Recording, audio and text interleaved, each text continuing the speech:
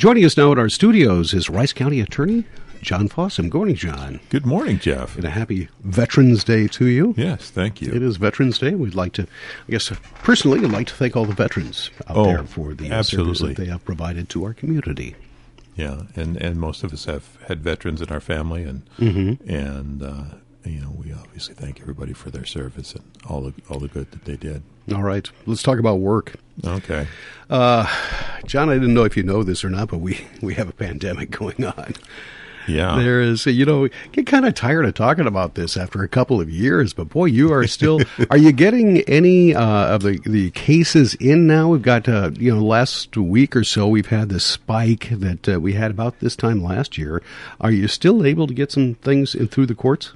We've been able to have some hearings. We have a jury trial going next week. We had cases calendared for jury trial this week and last week that all resolved, and so things are moving through the courts. The court administrator, I think last time I was here about a month ago, we had 369 cases in our pandemic backlog. We're down to 313.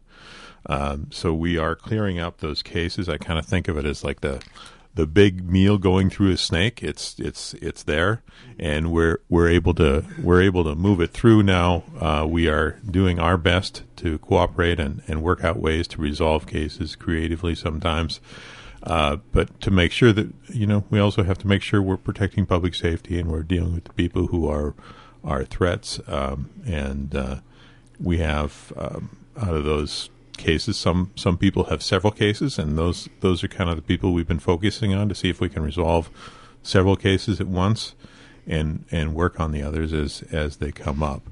But we've gone from, I think, 369 cases a month ago to 313 now. So we are working through it. We are making our progress, and we've got a jury trial calendared for Monday, and another case that's calendared for a court trial next week.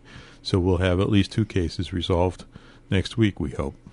Well, you still have over 300 there, but 50 in a month, that's pretty good. If you extend that out, extrapolate upon that, then theoretically it would be done sometime next summer if you can do it at that rate. Right. Is that reasonable? Would you have any idea how long?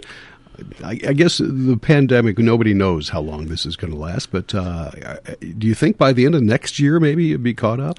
Well, that's the court's theory, that we would be able to, using their process, which really doesn't start till January when we bring in a retired judge, and we might have as many as 2 jury trials in a month, or in a week. We might have 2 jury trials in a week, and that with that process, with having a retired judge, having the 2 district court judges hearing trials, we may be able to get through it by the end of next year. And so I think that's the goal. I think there's also a lot of other stuff going on, but we're certainly working through it to see what we can do to help, and also to make sure that we're being fair to the people, to the defendants who've been charged, but we're protecting the rights of victims, and we want to make sure we're doing all of that at the same time, which is a lot to balance. As far as the jail goes, is the jail back up to, I guess, operating at capacity? I don't know if they have a capacity of inmates there at this point, but are things getting more normalized there? Have they been? They have been more normalized, and we have, for a while, other counties wouldn't take inmates, and so there was a real limit, and we were trying to limit the, this was, again, like last year sometime, we were trying to limit the capacity, but at this point we have enough protocols in place and are able to provide some isolation for people, so that we try to make sure we have, I guess, an ordinary capacity at the Rice County Jail, plus we also have contracts with Le Sueur and Steele, so that we can house inmates there if our jail is too full. All right. And there will be a new jail on the way before too terribly long. Is that going according to schedule? It is going according to plan. There is a piece of land that has been acquired on the north end of Faribault. The design group is working on designing the building, and we are expecting that, possibly a groundbreaking early next year. Mm-hmm. And I don't know how long it'll take, but I think it's probably 2023 before we're able to start moving law enforcement and the jail, the sheriff's office, and the jail over to the new building. All right. Once again, John Fossum is with us, the Rice County attorney. We not only we have really a couple of pandemics going on. Of course, we have the COVID and really the opioid.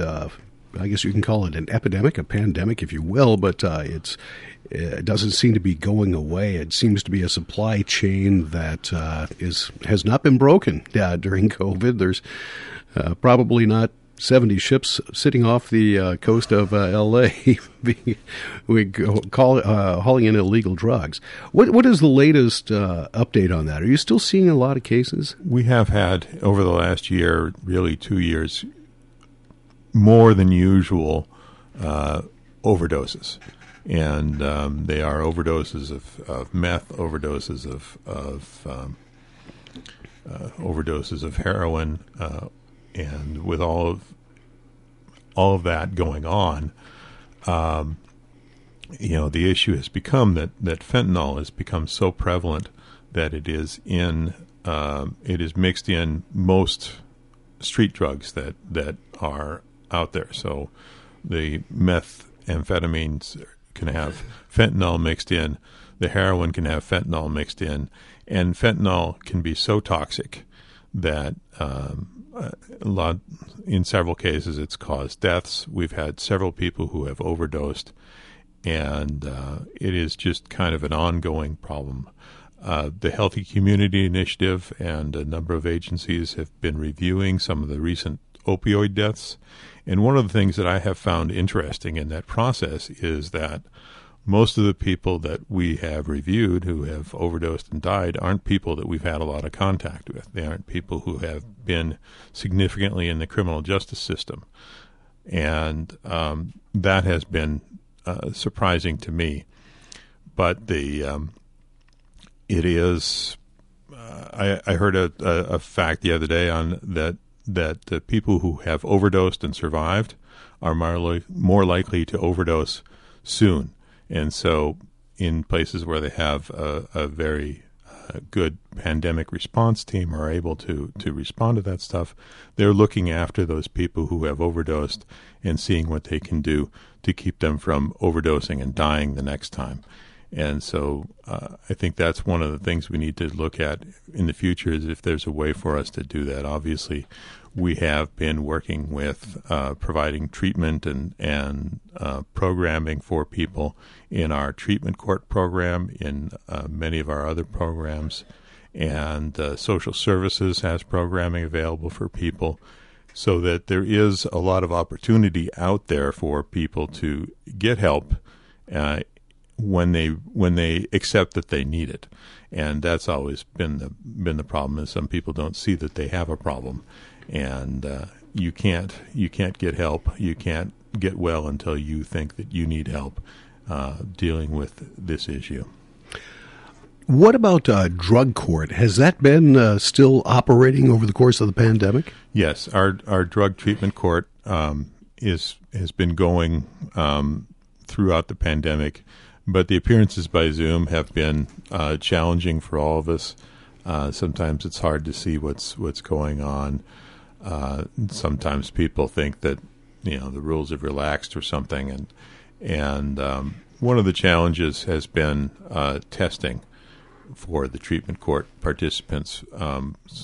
For months there, our community corrections department wasn't able to do testing because they weren't able to have people come in and take the tests. So we haven't been able to follow through and provide the accountability that we like to have and that we should have in our program. But we've been continuing to meet. But the pandemic has been challenging for people in a lot of ways. People have more severe financial challenges than they had prior to the pandemic. And with all of that going on, it's been very difficult to keep people sober, keep them safe, and that's kind of what we've been we've been working on in the treatment court. As far as the courthouse and government services building and such, are they operating just like they I want to say normally would? But are there certain restrictions about people and entering the building and what you can do and what you can't do? Are they still in effect? Well, we do require are required to wear masks at the government services building. They're required to wear masks at the courthouse, and but you can come in and do most business. Most businesses available. The government services building had some remodeling so that they have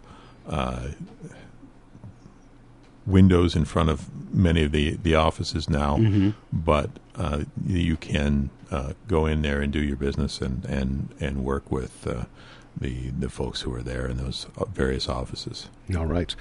John Fossum, is there anything else you'd like to add while we have you here? Well, again, a happy Veterans Day, and thanks to everyone who served for their service. We really appreciate it. Absolutely. Thank you so much for coming in today. We appreciate it. We'll see you again next month. All right. Thank you, Jeff. John Fossum, Rice County Attorney, joins us each month right here on 95.1 FM and AM 1080.